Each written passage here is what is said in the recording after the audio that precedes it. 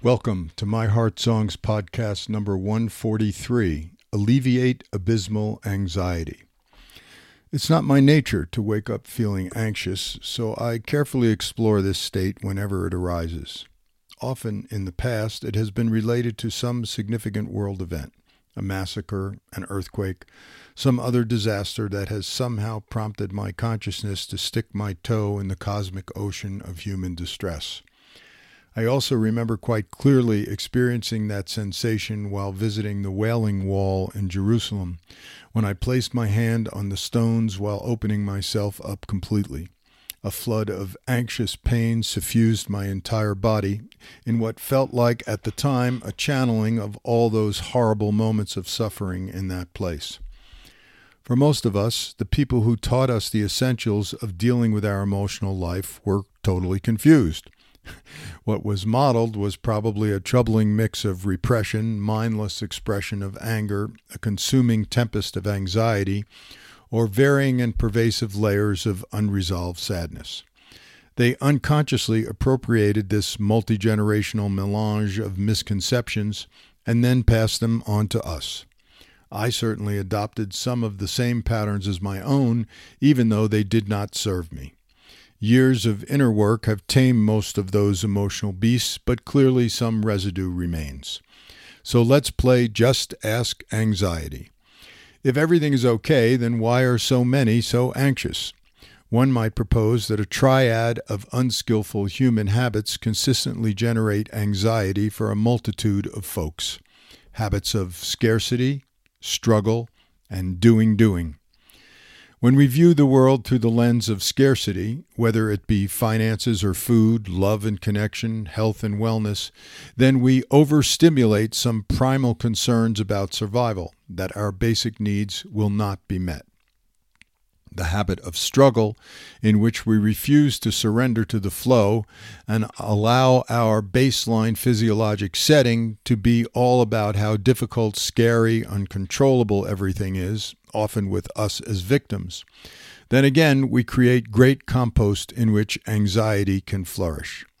Finally, without a pause in our doing, some downtime other than mindless gorking out, space for contemplating the beauty and wonder of the world we inhabit, then layers upon layers of stress will accumulate without us being aware of their heavy accretions that so limit our sense of freedom.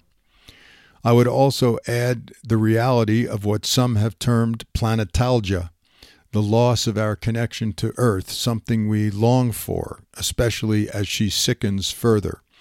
From the pandemic to extreme weather conditions worldwide, our very existence is threatened by climate change and the anxiety that comes with. So the way through this morass of discomfort is to embrace the angst, give it a name, befriend it, understand the payoff of anxiety's allure, then retrain the body. I do believe anxiety is basically fear without a name. If it is a signal, then what is the message we need to heed? What fear lurks behind it? In some ways, forgive me for saying this, I do it consciously, without judgment, anxiety can be a distraction, a way for us to not get on with the life we desire. It can become a black hole of emotionally draining, energy-sucking darkness that obscures the goodness life holds, even in the most dire of circumstances. So the payoff is that we at some level don't have to do life. We get to be a victim of circumstances. Clearly, there are many who need more than yoga or meditation, and sometimes drugs that help rewire brain chemistry can be necessary. Ultimately, it is of great benefit to embody some skills to assist whenever anxiety arises, in order to allow its cautionary voice, but not have it take center stage. Just as important as getting off the worry temporary thought train is to focus on what is happening with the body. In podcast 41, I talked about energy flow awareness, with the primary aspects to consider relating to both the quantity of energy and quality in terms of tense or relaxed. For example, low energy and low tension create a state of relaxation and sleep. The same low energy with high tension creates the phenomena of wired and tired, a very challenging state. High energy and high tension is the hallmark of emotional upset, while high energy with low tension represents an optimal, centered, and creative space. This is described well by the descriptive acronym PACE, Peaceful, Alert, Calm Energy. I've gotten better at regularly taking my energy pulse by simply tuning in and noticing, is my energy high or low, and is it relaxed or tense? Then I can choose to create a state shift. The first step is always to move from high tension to low tension. Then I can adjust from low energy to high energy if I want.